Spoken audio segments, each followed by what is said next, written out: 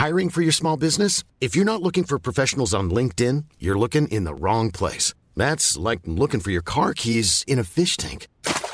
LinkedIn helps you hire professionals you can't find anywhere else, even those who aren't actively searching for a new job but might be open to the perfect role. In a given month, over 70% of LinkedIn users don't even visit other leading job sites. So start looking in the right place. With LinkedIn, you can hire professionals like a professional. Post your free job on linkedin.com/people today.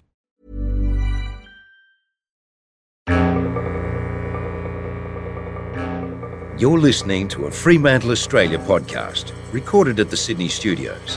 And a warning, this podcast contains adult themes and explicit language. So tell me, I need to know. How did it happen? What did you do? Oh, tell me. Got all forever to hear this, I just need to know. It was 2 days after Christmas in 2011 when Vivian first contacted me. I picked up the phone and asked her to come meet me immediately. Had I known the tangled web of deceit and years of investigation that was to follow my request, I probably would have reconsidered. My name is Julia Robson. I'm a private investigator, and you're listening to Chasing Charlie.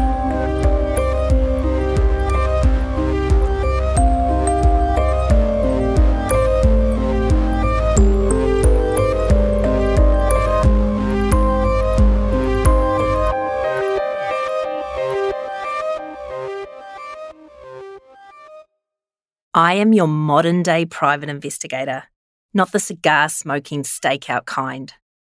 My specialty is using open-source intelligence and information that's available online to try and solve cases.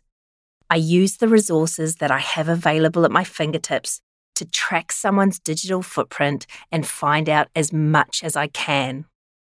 It's taken me from busting Nigerian crime gangs and outing a drug-dealing kindy teacher to finding missing people and uncovering a troll sending death threats and everything in between. Essentially, as a PI, I am a problem solver. A lot of my work comes from people who have fallen for someone catfishing, posing to be someone else online. Some of these are what I would call white catfish lies, smaller lies about age, using a photo from 10 years ago and so on. But some of them are big, really big, and have malignant intent, and these are the ones I get involved with. The case that was to draw me in for the next 7 years was no small white lie. It was more like a great white. Dear Julia, I am in a very serious situation and am seeking your guidance and help. I have finally come to the realisation that I have been taken financially by a man I have been dating since October this year. I have much information on him. As to how much is genuine, I can't be sure. In hindsight, all the signs were there, and whilst I consider myself an intelligent woman, I have allowed myself to be duped.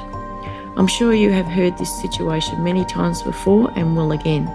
I am devastated and gutted, both mentally and financially, at what has happened. I have the impression he now suspects I am aware. I have no way of contacting him apart from mobile, and only hope you can help. It's really nerve-wracking to pick up the phone and ring an investigator who you've never met before and tell them your most personal secrets and the fragile situation you're going through. So it takes a lot for people to get in touch and say, look, I'm having a problem. Can you please help me? Before Vivian contacted me, she had found herself in a situation she didn't think she'd be facing in her 50s. After marrying young and spending over 30 years dedicated to raising her children, they had long moved out of home and her marriage had run its course. I had several boyfriends before I met my husband. I always was attracted to radical, unusual type of people, either in a motorcycle gang or perhaps in a rock band, or just someone different. And then along came my husband, who was normal, decent, polite, kind, a genuine person, had a good job, and just seemed like a ideal, exactly what my parents wanted. I was very young. We all married earlier back then. I was 22 when I married. I was 20 when I met him. And he just seemed to be exactly what I wanted. We had similar ideals in life. We both wanted a house. We didn't like debt. We were both decent people. Looking back now, I can see things that were missing in the relationship. It seemed right at the time, so we got married. And then we drifted apart like a lot of couples. And eventually I left after my children were grown up. Vivian was happy in her single life. She had a close circle of friends, enjoyed her work in customer service, and had moved into an apartment that was her haven.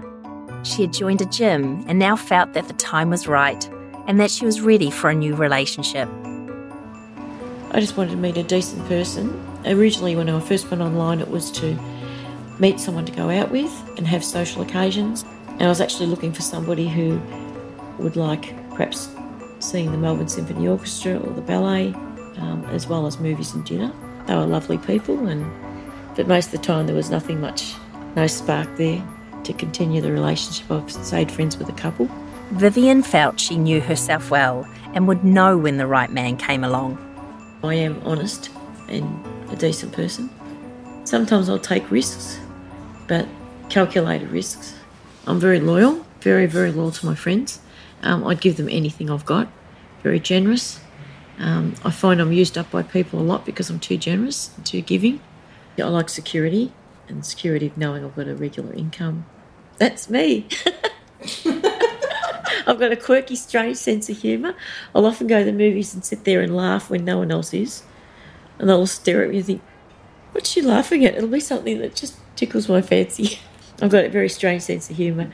Yeah, I was a very quiet student at school. Always did the right thing. Was supposed to be school captain and declined. I didn't want the attention. For the first time in her adult life, Vivian was able to go on as many dates as she wanted. Whether they were set up by friends or found online, she was enjoying her newfound independence. She was also enjoying exploring aspects of her sex life she had always been curious about. Yeah, that was interesting. That was something I hadn't done before. I hadn't been with two other people at the same time. I just think the whole threesome thing is just so overrated.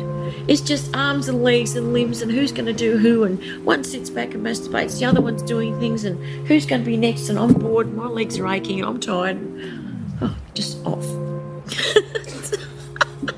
I couldn't be bothered. It's not as much fun as it seems. Up for fun but always sure to keep herself safe, Vivian knew that ultimately what she wanted was a secure, monogamous relationship. Almost half of heterosexual couples now meet online, and Vivian had no reason to believe she couldn't be one of them. A friend suggested I have a look on Craigslist. I'd never heard of it before, but I had a look, and most of the listings just seemed like a sex site. I came across this one, and sometimes I got in the habit of looking every couple of days, and there was one that said he was a millionaire. We all like to highlight our best points online, and generally the advice on dating sites is to be honest about what you're looking for. I was curious to know what Charlie's ad had said. Something like, millionaire seeking lifetime partner. I am a successful businessman, tired of all the shit and insincerity of women chasing after my money. I've been working overseas. I've now come back to Australia. I'm looking for a mature woman. We can share our lives together. And it painted this entire picture of two people sailing off to the sunset.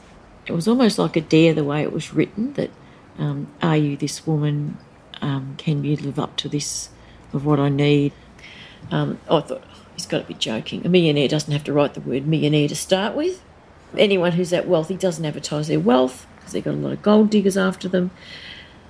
And as a joke, I just wrote back. I can't even remember what I wrote, but it was obviously he thought, oh, here's another sucker. Looking back, he must have thought that. They corresponded for 3 weeks, and Vivian found herself more and more attracted to what he had to say. Do you remember any of those conversations? He's tired of the games people play. He's fed up with the endless one-night stands, the women chasing after his money. He wants a genuine woman he can love and care for and share the fruits of his labours. He's travelled all over the world. He wants to settle back down and just enjoy his life. He kept saying travel will feature heavily in his life. 6 months in France, 6 months here. Did he say he was Australian? No, he didn't say. Didn't say at that stage. He told me later he was from New Zealand. He was born there. He got married. He had a wife. His wife deserted him after 4 years. He was left with 2 children to bring up. I now know that's all false. The part about being a Kiwi was true though, and that bothered me. I am a really proud Kiwi, and there's not that many of us around. So the idea that of all the Kiwis I know, there was one out there that was bad really upset me. But that was just the tip of the iceberg.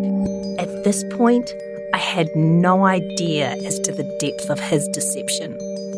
This man had introduced himself to Vivian as Charlie, a successful businessman who was in Melbourne to negotiate the purchase of the Ark Apartments, a salubrious 10-storey residential tower block in the inner city. Charlie claimed to have built his growing asset portfolio through family wealth and his own business as a short-term loan provider. During that time, he said a lot of things which didn't make much sense to me. They seemed too like fantasy, too unreal. Things like, I want a partner who will be willing to travel overseas with me. I plan to live back in France for 6 months a year and the other 6 months in Australia. I have a lavish house in Southport in Queensland, and I've come to Melbourne en route to Southport. And the plan is I plan to find somebody to spend the rest of my life with who's sincere and genuine and challenges me. And it just seemed to hook me in. I'd question certain things. He seemed to give me answers that made sense. He said he had businesses overseas. He'd been living overseas for quite some time in the south of France. He mentioned different towns. It was somewhere near Nice. He said he had a yacht there. Me being the inquisitive person I am, I wrote down all these bits and pieces he was telling me. Every time I asked him something, he seemed to have an answer which was plausible. It didn't take long before I really did want to meet him, and we took it from there. I was keen to know what the plans were for their first date. He told me what was going to happen. I want us to go to dinner. And he said, no, I need to be with you. I don't want strangers around us. We need privacy. I'll come to your place. I'd never done that before. I'd never ever met anyone at my place because my place was my sanctuary. That's where I came back to. It's my own little world. But this just seemed, in the 3 weeks, it was like 3 months building up of what our future was going to be and what was going to happen. Look, I can practically hear you sign in exasperation. It's a well-known dating no-no. Never arrange for the first meeting with someone you've met online to take place at your home. Ever. And Vivian knows this. This is one of the biggest dangers of professional con men, and I'd already suspected that Vivian wasn't Charlie's first victim. They know exactly what they're doing. Con men like Charlie groom people, bombarding them with messages and calls and testing the waters to make sure they're as pliable and as emotionally dependent on them as possible, making you feel as though you're the centre of their world. They find your vulnerabilities and prey on them. It's an interview process. If you're the sensitive type, they will create a heart-wrenching event in their life, like a partner dying in a car accident, or something equally devastating. Or they may identify with a tragedy in your life and claim a similar story happened to them. They will shower you with promises of what your relationship will hold in the future. Charlie was doing all of this, and his chosen method of indoctrination was in the form of text messages. Lots of them. Thousands of texts. Thousands. My first phone bill was $3,000, over $3,000. He rarely ever spoke on the phone. The whole thing was SMS. Thousands and thousands of SMSs. Charlie's continual bombarding with text messages was all-consuming. Vivian now preferred to isolate herself with her phone, locked in a secret SMS world with him. It may sound far-fetched, but that's exactly what people like Charlie want. A groomer's goal is to separate you from other people, from your daily routine and from your support network, and make your relationship with them your absolute priority. They segregate you to the point that you don't want to go out and see other people because you are scared you'll miss their phone call. cutting you off from those you would generally confide in is really important to them. So if, for example, you regularly catch up with your friends on a Thursday, they will likely create their own mini emergencies on Thursdays, shifting your focus back onto them. They don't want you to actually talk to anyone else about it. So your relationship with them becomes this all-encompassing secret that you share. Despite the fact they were still yet to meet in person, this relentless messaging was starting to affect Vivian's work and her personal life. She would spend all night replying to his messages rather than go out with her friends. Charlie's grooming was working. She just wanted to please him.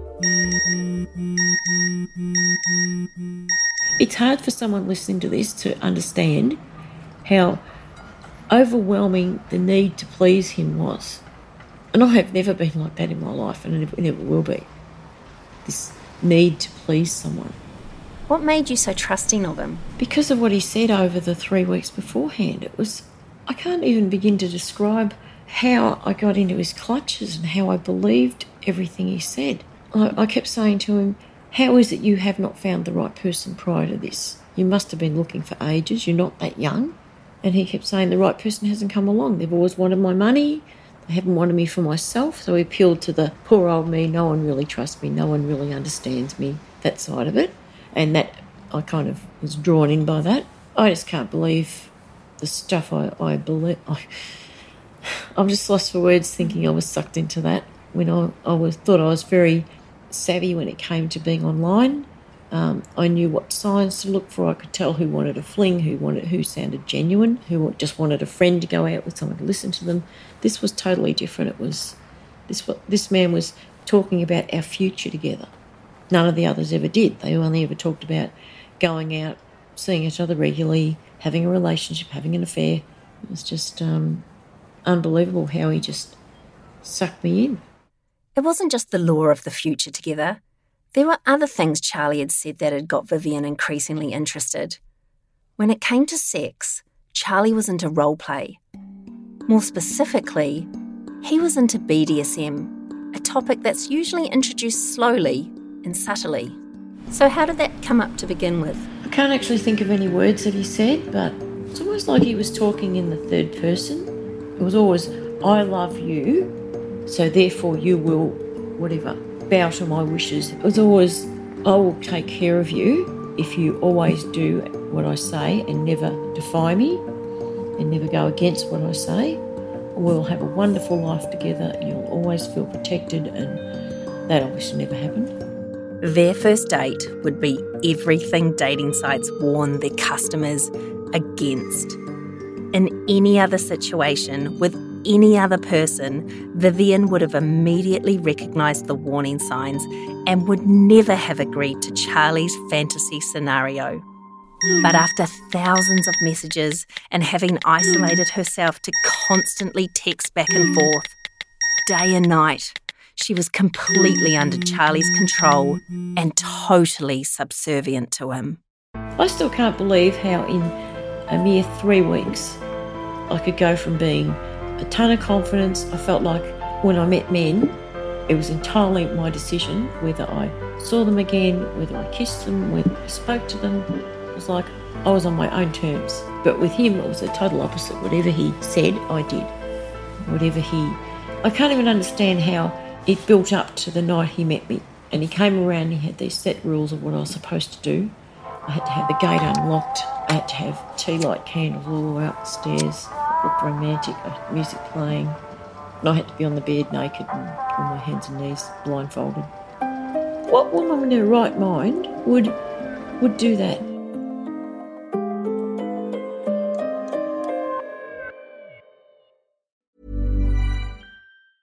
Planning for your next trip? Elevate your travel style with Quince. Quince has all the jet-setting essentials you'll want for your next getaway, like European linen, premium luggage options, buttery soft Italian leather bags, and so much more. And is all priced at 50 to 80% less than similar brands. Plus, Quince only works with factories that use safe and ethical manufacturing practices. Pack your bags with high-quality essentials you'll be wearing for vacations to come with Quince. Go to quince.com/pack for free shipping and 365-day returns.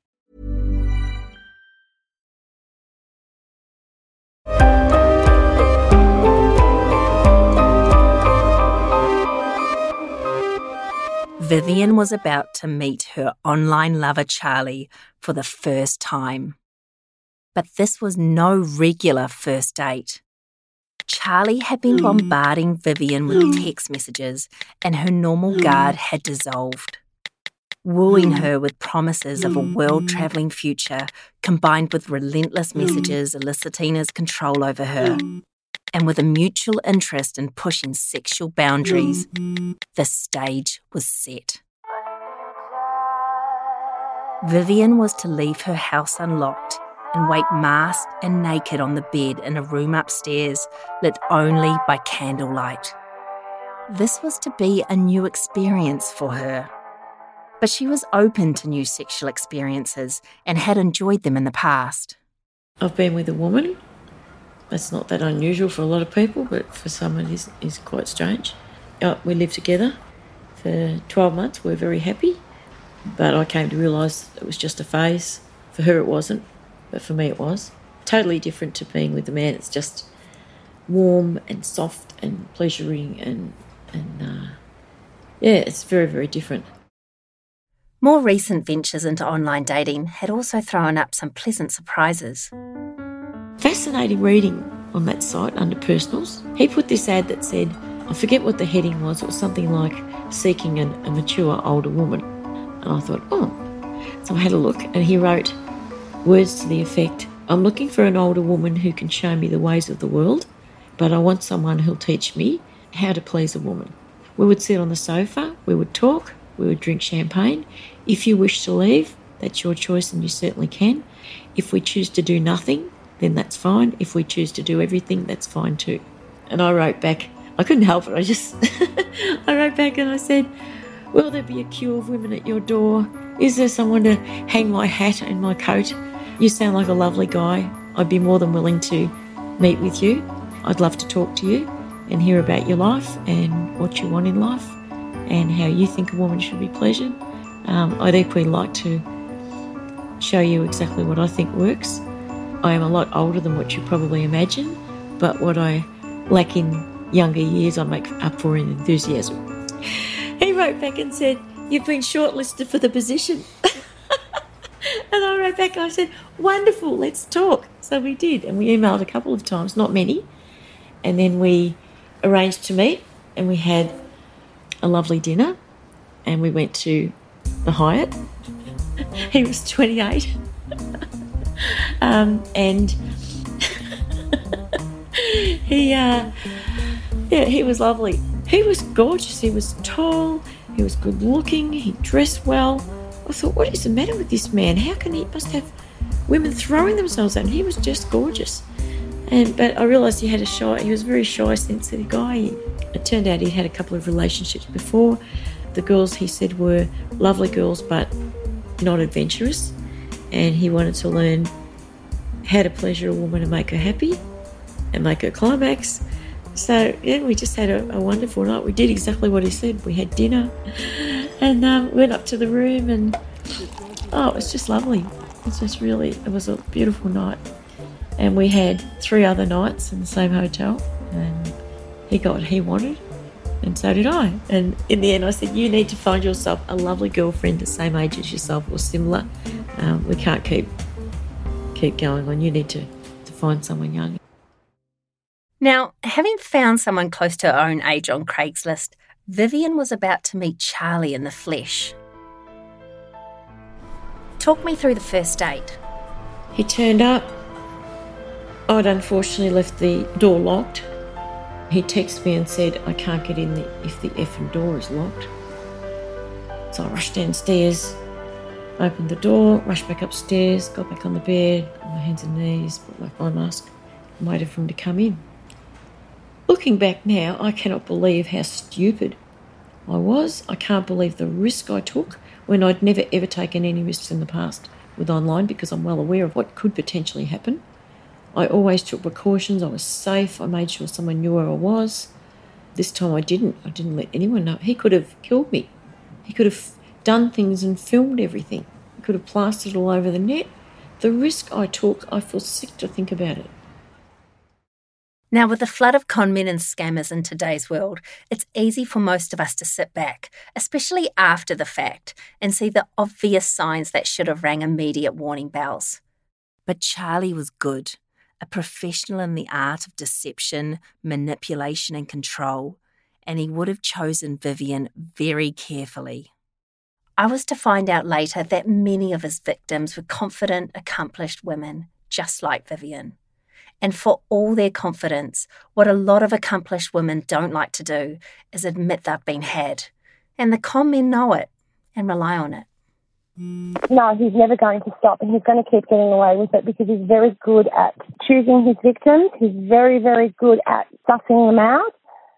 He's a sociopath. He really is. He's very good at what he does, and he's been doing it for a very long time. Online con men will often test the water, throwing out test questions to see how the land lies and how malleable their new victims might be. If they seem okay with one slightly less than normal request, they'll throw out another and another. It's a telltale sign of grooming.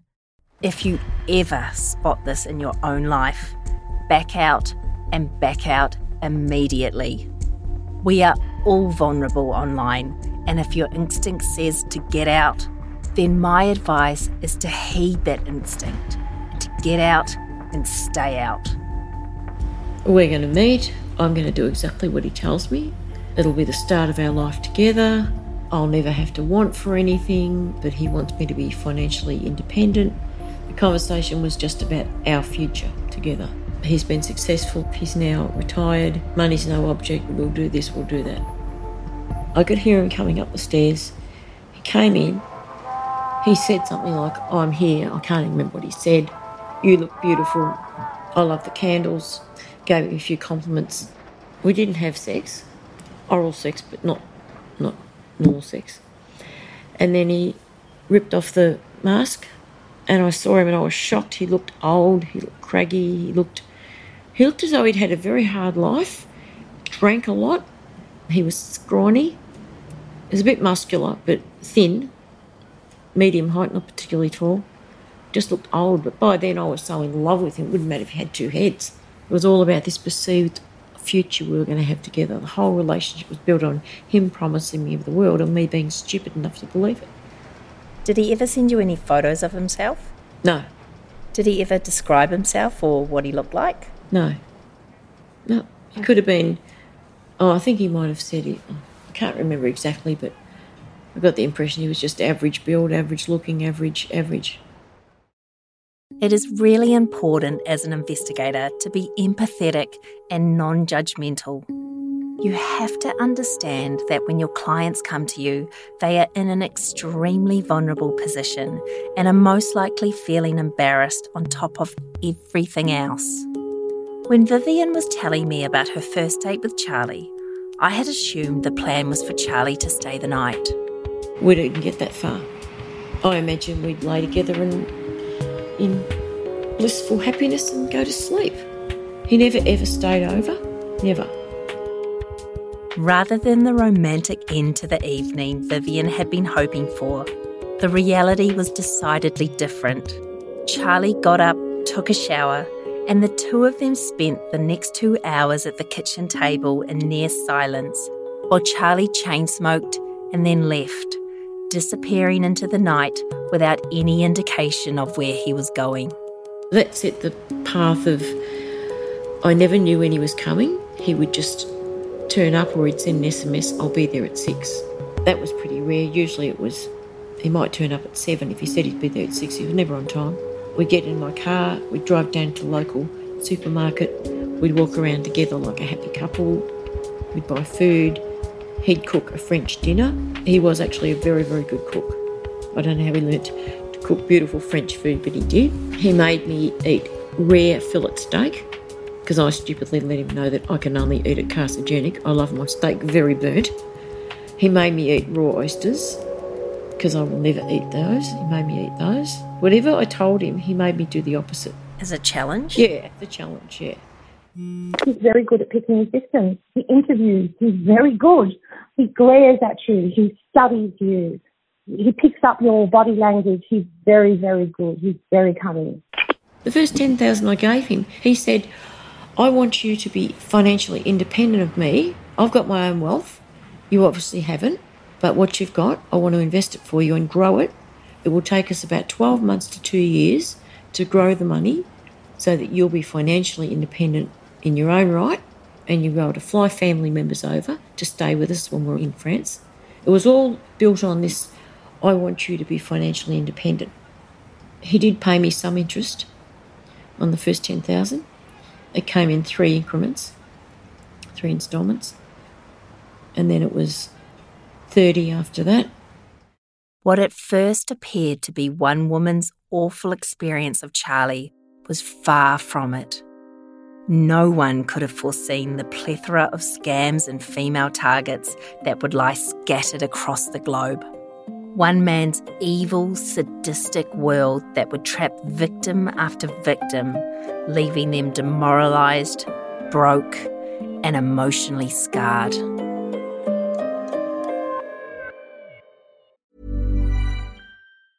Even when we're on a budget, we still deserve nice things.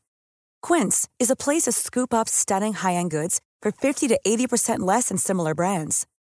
They have buttery soft cashmere sweaters starting at $50, luxurious Italian leather bags, and so much more. Plus, Quince only works with factories that use safe, ethical, and responsible manufacturing. Get the high-end goods you'll love without the high price tag with Quince. Go to quince.com/style for free shipping and 365-day returns.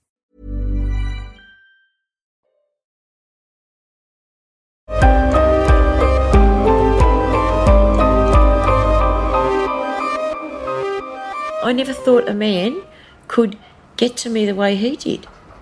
And I was totally in love with him. I would have done anything he said. And I don't know how. He's nothing to look at. He had no personality. It was almost like he spoke to me as though he didn't think much of me, like I was just a useless child. And that was a totally different experience for me. I'd never had that. Not that I walked all over men or anything like that, but I was confident when I used to go out with men. And if I didn't like something, I'd just say, sorry, I've got an early start in the morning, let it go. And I'd just go. And if they kept ringing, I'd just ignore them. Whereas there was this domination thing, this master thing. When the texts were all printed out, it was sickening. The stuff I wrote back to him, the rubbish he wrote to me, the rubbish I wrote back. So what's one of the first things leading into the whole domination thing? You must always obey me. You must always obey your master. And the first time I heard that, I laughed. I thought, what the fuck? Master? You gotta be joking. This is... But he kept saying it over and over and over and over again, to the point where it seemed like saying mate, or just a normal word. And do you love and obey your master? I'd stupidly write back, yes. And it became that he's the manager and the boss and the master of me, and I have to just obey and do whatever he says. And he said, if I ask you to do something, will you do it? And he said, because you know what happens if you don't. And I'd write back and say, no, I don't know. And he'd say, you'll never see me again. So it was this threat that he will walk away if I don't always do exactly what he tells me. Vivian told me she can't remember the exact tipping point of when she became completely under his control. But the great sex, the shared love of all things French, and the promise of a future together all added up to her having total trust in him. And that's exactly what he needed her to have. He asked me to do things that a normal, decent man would not ask you to do. At one night he said, you're to find a man under 30 years of age, and he's to turn up here by 9 p.m, and you're to have sex with him and I'll be watching. I knew a lot of men from the ones I'd stayed friends with online, and there was a lovely man I'd been chatting with for ages, months, and for some reason we never ever got around to meeting. We were happy just talking. We'd chat about life, about other people, friends, work, anything. It was just it was like a pen pal. In desperation, I knew he was about, I think he was 28, 29. I rang him up and I said, I need you to do me a really big favour. I'm in a terrible mess. He said, oh, what's wrong?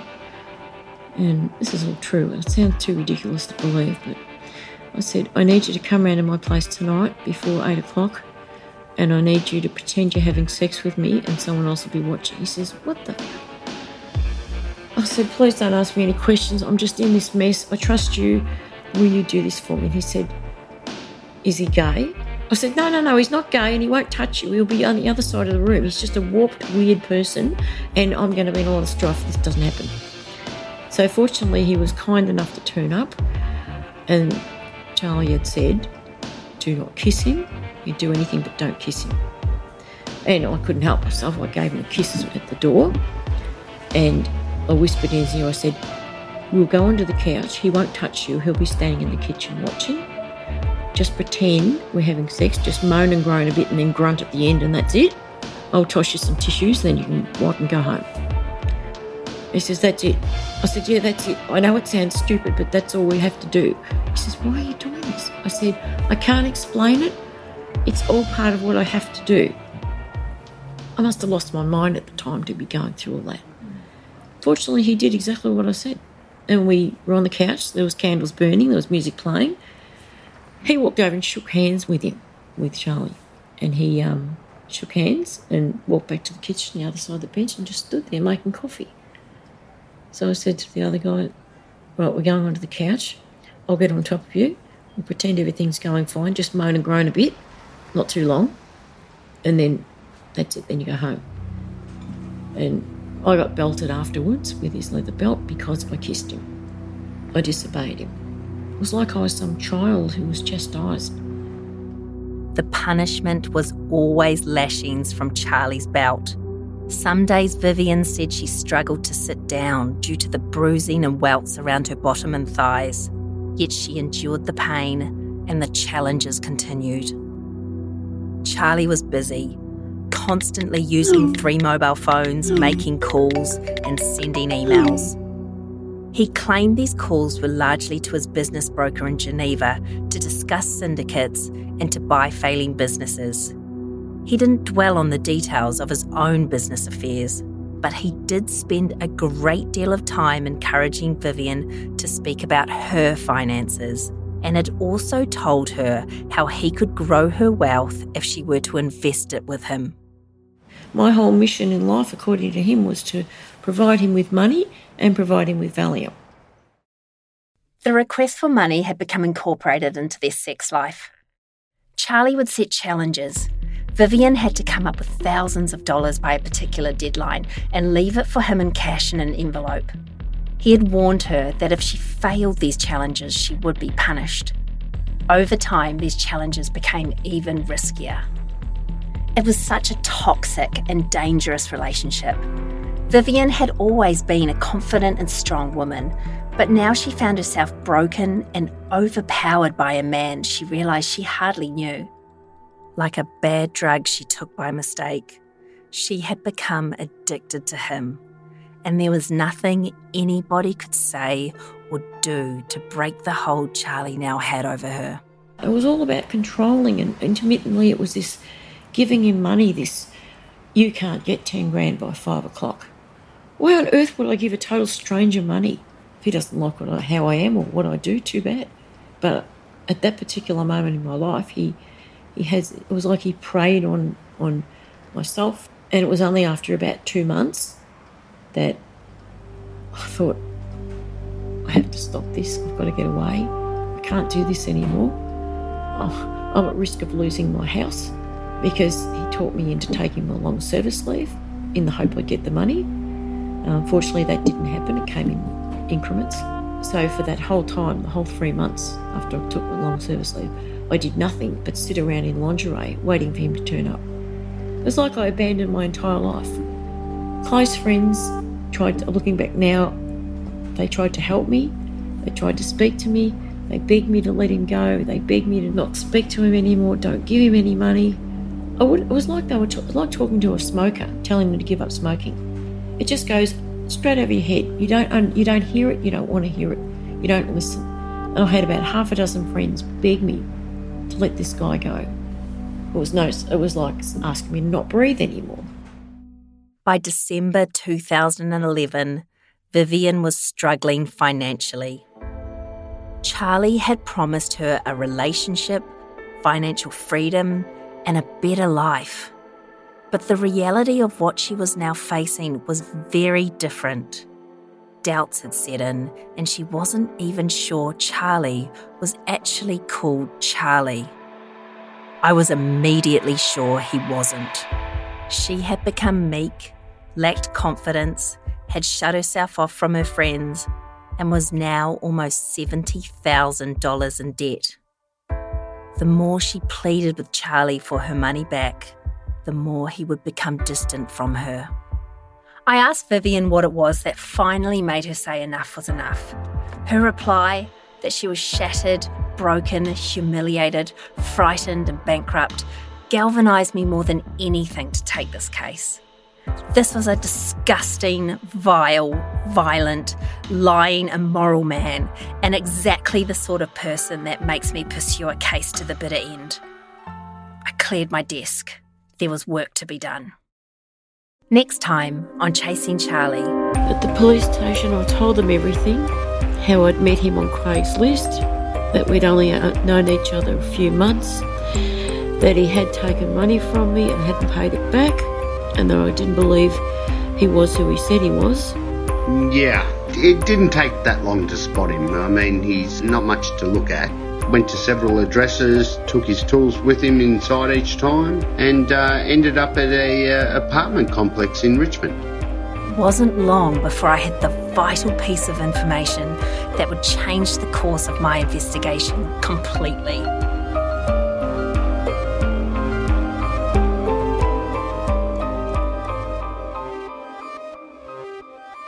If you've enjoyed listening to this podcast, leave a review and recommend to another true crime fan. Make sure to subscribe to Chasing Charlie on Apple Podcasts, Spotify, or wherever you get your podcasts to keep up to date with the latest instalment.